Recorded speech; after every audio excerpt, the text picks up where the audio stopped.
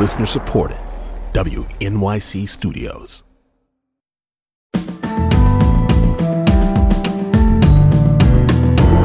From WNYC Studios, I'm Brian Lehrer. This is my Daily Politics Podcast. It's Thursday, October 5th. Former New Jersey Congressman Tom Malinowski is in the news for multiple reasons right now. As a senior fellow with the McCain Institute think tank, he is in Ukraine now and has an opinion piece on Politico on a way to end the war there that could possibly bypass Putin and bring both peace and justice. Malinowski lost his House seat to Republican Tom Kean Jr. in New Jersey's most contested swing district last year, the 7th congressional district in New Jersey, as many of you who live in New Jersey and certainly in that area know. He says he won't seek a rematch next year, but his name is among those being mentioned as a possible appointed successor to Senator Bob Menendez if Menendez is forced to resign over his corruption indictment. Malinowski is one of the many New Jersey Democrats calling on Menendez to step down. And in his case, it's not just because of the alleged corruption per se. For Malinowski, it's very much because of the human rights and U.S. foreign policy implications of the alleged corruption. So by way of background, I'm going to read a little bit from Tom Malinowski's bio page on the McCain Institute site. Some of you who live in that district know this, but many of you don't. Malinowski was born in communist Poland during the height of the Cold War and emigrated with his mother to the United States when he was 6 years old. From 1994 to 2001, Malinowski served as a speechwriter for Secretaries of State Warren Christopher and Madeleine Albright, and as a senior director on President Clinton's National Security Council. As chief Washington advocate for Human Rights Watch, he worked with Senator John McCain to end America's use of torture after the 9/11 attacks. He later served as President Obama's Assistant Secretary of State for Democracy, Human Rights, and Labor. That's all relevant to how he sees the Menendez case. Tom, thanks for coming on with us again. Welcome back to WNYC. Thanks for having me, Brian. Can I start right in on the Menendez issue, and then we'll get to your Ukraine article as we go, and also some House of Representatives politics, which is obviously in the news. Why do you think Menendez, pleading not guilty and innocent until proven guilty, should resign? He is, of course, entitled to a presumption of innocence in the criminal case against him, as would any American accused of a serious crime. But we have a higher standard for elected officials. The evidence presented in the indictment, the overwhelming evidence that suggests that he was taking huge amounts of money and gold bars and cars from people who were trying to influence him, apparently on behalf of a foreign government, a foreign dictatorship.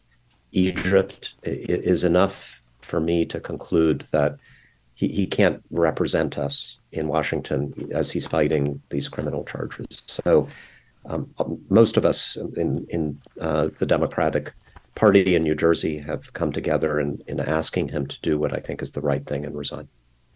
Do you see implications for human rights in Egypt in what Menendez allegedly did? It looks to me like the Egyptian government, even as it was taking $1.3 billion a year from the United States, was running an influence operation against the Senate Foreign Relations Committee. And that's very disturbing. I during this time, was the chairman of the Egypt Human Rights Caucus in the House of Representatives, a bipartisan group that felt that it diminishes the United States to be so close and so reliant on a brutal military dictatorship in the Middle East. And we were passing bill after bill in the House to try to restrict the military aid to Egypt and call more attention to the human rights abuses there. A lot of those bills died in the U.S. Senate. And I don't know what role Senator Menendez played in the back rooms where those decisions were made, but I think almost everything that went through his committee now looks a little bit suspect, because we know he apparently had this corrupt relationship with the Egyptians. So I'm glad we're moving past that. There's a new chairman of the Foreign Relations Committee, Senator Cardin, of Maryland, with whom I've worked very closely in the past. And his first decision as chairman was to put a block on $300 million of aid to Egypt over human rights. So it's a new day. Why put a hold on that aid to Egypt over human rights? I'm sure most of our listeners don't know what the particular concerns are. And it's ironic that an alleged act of corruption by New Jersey senator who was chair of the Foreign Relations Committee is bringing this to light. Americans might not be focusing on it very much were it not for that, with all the domestic issues that we all have to deal with, and the war in Ukraine as the dominant foreign policy issue these days. So what are your main human rights concerns with respect to Egypt that would lead you to, I guess, support Chairman Cardin's decision to suspend that aid? There are tens of thousands of political prisoners in Egypt. There is brutal, terrible, gruesome torture in Egyptian prisons, including of people who did nothing more than tweet out something critical of the country's military rulers. They've gone after Americans as well, American citizens imprisoned in Egypt. There are Americans in the United States, Egyptian Americans, who've been threatened and intimidated by the Egyptian regime. And, sometimes we do business with thugs around the world, but these thugs in Egypt, I don't think, do very much for the aid they receive from the United States. They've not been helpful on Russia and Ukraine. They didn't help us when we were fighting ISIS, and every other partner of ours in the Middle East contributed to that effort. It's a terrible bargain, in my view, for the American people. And I think it undermines our message. Our message in Russia is that we're helping democracy defeat dictatorship. That's our message when we stand up to China and a lot of other adversaries around the world. I think we got to be a little bit more consistent. Are you concerned at all about the Biden administration's push to get the Saudis to recognize Israel? From what I've read, and New York Times columnist Tom Friedman, who's very Middle East concerned and Middle East experienced, wrote a column on this recently, to get the Saudis to recognize Israel, normalize relations with Israel without enough pressure on Israel to do more toward a two-state solution with the Palestinians. Like if the United States is pushing the Arab countries to normalize with Israel, to form a unified front against Iran, which is, I think, one of the U.S. main foreign policy concerns in that context. But it leaves the Palestinians without those Arab countries to withhold normalization until something happens for the Palestinians. That maybe that's not the morally correct choice either for the United States. It ignores one of the key interests there too much, perhaps, people are alleging. What's your view on that? Saudi Arabia should have recognized Israel decades ago. If Saudi Arabia were to recognize Israel now, that would be great. If it recognized Israel alongside a resumption of the Israeli peace process with the Palestinians, a resumption of the two-state solution, that would be even better. And it would be a huge breakthrough, a huge win for the Biden administration if they could broker that kind of deal. The problem is that the Saudis are also demanding something else. They are demanding, as part of this deal, a defense treaty with the United States that would be akin to what we have with our NATO allies, with Japan, with South Korea, a legally binding promise that the United States will defend Saudi Arabia forever if it is attacked. That's the part I'm concerned about, and that doesn't make sense to me. We have these defense treaties with only a small number of countries in the world. They're all democracies. They're all countries that, to one extent or another, share our values, or we have a long history of working together for common interests. And Saudi Arabia is not that. Saudi Arabia, as I mentioned a few moments ago, is, as we speak, trying to undermine our interest in helping Ukraine defeat Russia. They are hurting American consumers. It is a brutal dictatorship run by a man who I think is a dangerous sociopath, MBS, that was responsible for the kidnapping and beheading of a journalist based in the United States, Jamal Khashoggi. Why would we want to, in effect, marry Saudi Arabia for life without demanding concessions from the Saudis on all of these things that are important to the United States beyond what's happening in Israel? So a deal would be great. They should recognize Israel yesterday. Progress on the Palestinian front, absolutely. But I would say no to a defense treaty between the U.S. and Saudi Arabia. So, listeners, if you're just joining us for this conversation with former New Jersey Congressman and longtime human rights advocate Tom Malinowski, he was President Obama's Assistant Secretary of State for Democracy, Human Rights, and Labor. He's now a senior fellow with the McCain Institute think tank, and in that context, he is in Ukraine right now, and he's got an article on Politico called "Here Are 3 Ways to End the War in Ukraine. One might actually work." So do you want to walk us through the 3, the 2 that you think are possible that you're not as in love with, and the third that might actually work? Sure, but I hope we get back to what's happening right now, because we are in a very critical situation, both in Ukraine and in the U.S. Congress. Well, you can start right now, or you can start our Ukraine section with that, and we will get back to the U.S. Congress. Sure. But go ahead. What is happening right now in Ukraine that you want to focus on? So let's step back, because we have a decision to make as a country, and I want to make sure everyone understands the stakes. We're at a point where, mostly with their courage, but also with our help, the Ukrainians have beaten back a Russian invasion. They've taken back about 50% of the territory that Russia seized in 2022, destroyed about half the Russian army in the process. And they've done this without the United States having to put a single one of our soldiers at risk, at a cost to American taxpayers, because they are asking us for ammunition, basically, at a cost to American taxpayers of the equivalent of basically one New York Giants football ticket per American per year. And they need that help if they're going to have any chance of winning.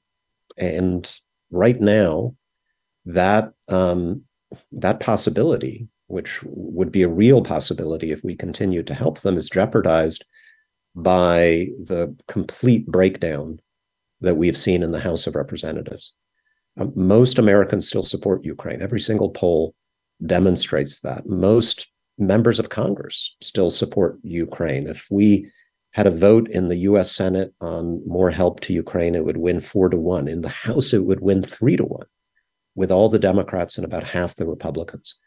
But there has been a complete breakdown in the Republican Party in the House, with first a weak Speaker of the House, Kevin McCarthy, who was afraid to put the question of Ukraine to a vote because he was afraid he would lose his speakership if he did. And then, of course, he did anyway. And now no speaker, which means the House of Representatives is not functioning at all. And a leadership battle in the Republican Party that is likely to bring to power a new speaker who will also not want to risk dividing his party with a vote on Ukraine. So we've got to focus on this. Again, most Americans, I think, want us to do the right thing and help people in Ukraine who are not just fighting for their freedom and security. They're very, very much fighting for our freedom and security as well. Can you linger for a minute on that thought and make that case? Because I know there are polls that indicate that American support, not just on the far pro-Putin right, but in general is starting to decline in terms of continuing to send billions and more billions and more billions to fight a war in Ukraine that seems to be in long-term stalemate and is just going to keep drawing on American taxpayers when they don't perhaps see the end point of what you just laid out? If Putin wins in Ukraine, is he really going to go on then and attack Poland and try to rebuild the whole Soviet empire?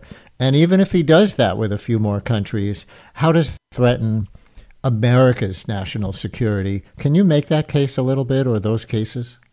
Absolutely. But first, just a factual point. It's so important for us to remember that, yeah, we've spent billions of dollars. 60% of what we have spent to help Ukraine is being spent inside the United States. We are sending them old weapons off the shelf, and then we are spending the money to purchase new weapons for the U.S. military, which actually creates economic opportunity inside the United States. So this talking point that we're sending billions and billions of dollars to Ukraine, I think people need to have a little bit more nuance on that. In terms of our national interest, would Putin continue if he conquered Ukraine? Well, he says he would. Is he trying to reconstitute the Soviet empire and threaten countries that are members of NATO? Well, he says that that's what his intention is. And like in the last 10 years, he's pretty much done everything he said that he's going to do, including things that sounded crazy to most Americans. So that's number one. If he conquers Ukraine, there will be a threat to NATO, and we will be faced with a situation that's much more dangerous and much more expensive than what we face today. The Ukrainians are fighting to protect us from that. They are the ones spilling blood. All they want from us is ammunition. Number two, there are other great powers in the world that are watching this. China has indicated, the leader of China has said that he wants to reunify with Taiwan, quote unquote, by force if necessary. And there's no question that China is watching the situation to see whether the United States and our allies really do have the staying power to support an ally under attack. If we give up on Ukraine after a year and a half of actual progress, where our side is winning the war, how credible would our promise be to defend Taiwan, to defend Japan, to defend South Korea? We would be much more likely to face a war with China in one of those places in the next few years that would be a huge threat to our national security, to the lives of our troops, and to the economy that we all depend on. I cannot think of a more clear national interest case than the one that exists for helping Ukraine, again, with money and ammunition, not with American lives. So let me ask you now, as the clock is ticking down our time, to jump to that scenario that you laid out in Politico, which begins with the United States giving the Ukrainian military whatever it needs to advance as far as possible in the current counteroffensive. And then at an appropriate point next year, Ukraine would declare a pause in offensive military operations. Want to pick it up there? Sure. So how does this war end? It's a question that everybody is asking. The best way would be for Ukraine to win outright. The counteroffensive succeeds. They retake all their territory, including Crimea. And that would be great. And we should give them everything that they need with our allies to make that possible. But we also have to be realistic that it may not happen, because the Russians have established these very tough defensive lines, and the Russians have one big advantage over Ukraine. They're bigger. They've got 150 million people. Ukraine only has 30. Putin can keep calling up, mobilizing troops. He doesn't care about sacrificing the lives of young Russians. Ukraine is a democracy, an open society. They can't do what Russia is doing. They can't send hundreds of thousands of their people to their deaths on the battlefield. And so the alternative that I've suggested is that if the Ukrainians make this decision, no one should push them to do it. At some point, perhaps next year, they essentially freeze the conflict. They say, we've taken as much ground as we can in this phase. They shift their focus to defending the territory they've liberated and to joining NATO and the European Union as a strong democracy, at which point we should offer NATO membership. That would give Ukraine the security, the long-term security they crave. Every Ukrainian I speak to, they have different views about how the war should end, but what they all say is, we want this to be the last time we have to fight Russia. They're willing to do it now, but they don't want their kids and their grandkids to have to do it. The most important thing for them is long-term security that comes with being members of NATO. For that to happen, though, there has to be at least a pause in the conflict, because we're probably not going to let them into NATO while they're continuing this offensive operation. So that's an option. And again, we shouldn't force them to do anything, but I would argue that we should present that to them as a choice that they could make. We would be willing to do our part if they were willing to do theirs. We have 2 minutes left. Last question, turning to congressional politics. Am I reading right that you have ruled out a rematch against Republican Congressman Tom Malinowski Jr., who defeated you last year in the 7th Congressional District in New Jersey? And so tell us why, and tell us what you think the path is for Democrats to take back the House, potentially, which they lost very largely in the New York metro area. I think Democrats will take back the House. Look, the contrast is so stark. Look at what we were able to do in the last Congress with a very narrow Democratic majority. We passed the infrastructure bill. We passed the CHIPS Act to bring advanced manufacturing back to America. We kept our promise to enable Medicare to negotiate lower drug prices for our seniors. We passed a climate bill that's going to make America, not China, the leader of the world in clean energy. We came together across party lines to help Ukraine beat back this Russian invasion. We passed bills to help our veterans, and I could go on and on and on. And look what's happened with this Republican House of Representatives that just has devolved into a complete dysfunctional circus. They're not even able, the Republicans aren't even able to elect their own speaker. And I just think Americans want, they want Washington to work for them. And we're never going to agree with 100% of what the Democrats do or what the Republicans do. But I think we want grown-ups, we want adults who are serious about governing, who are serious about results, not a bunch of attention-seeking social media stars who bring the place to a grinding halt, as the Republicans have done in the House. Certainly my constituents in the 7th District weren't bargaining on that when they voted for a Republican member of Congress. We'll see what happens next year. Former New Jersey Congressman Tom Malinowski, now a senior fellow with the McCain Institute think tank, joining us from Ukraine. Thank you so much for giving us so much time. Thank you.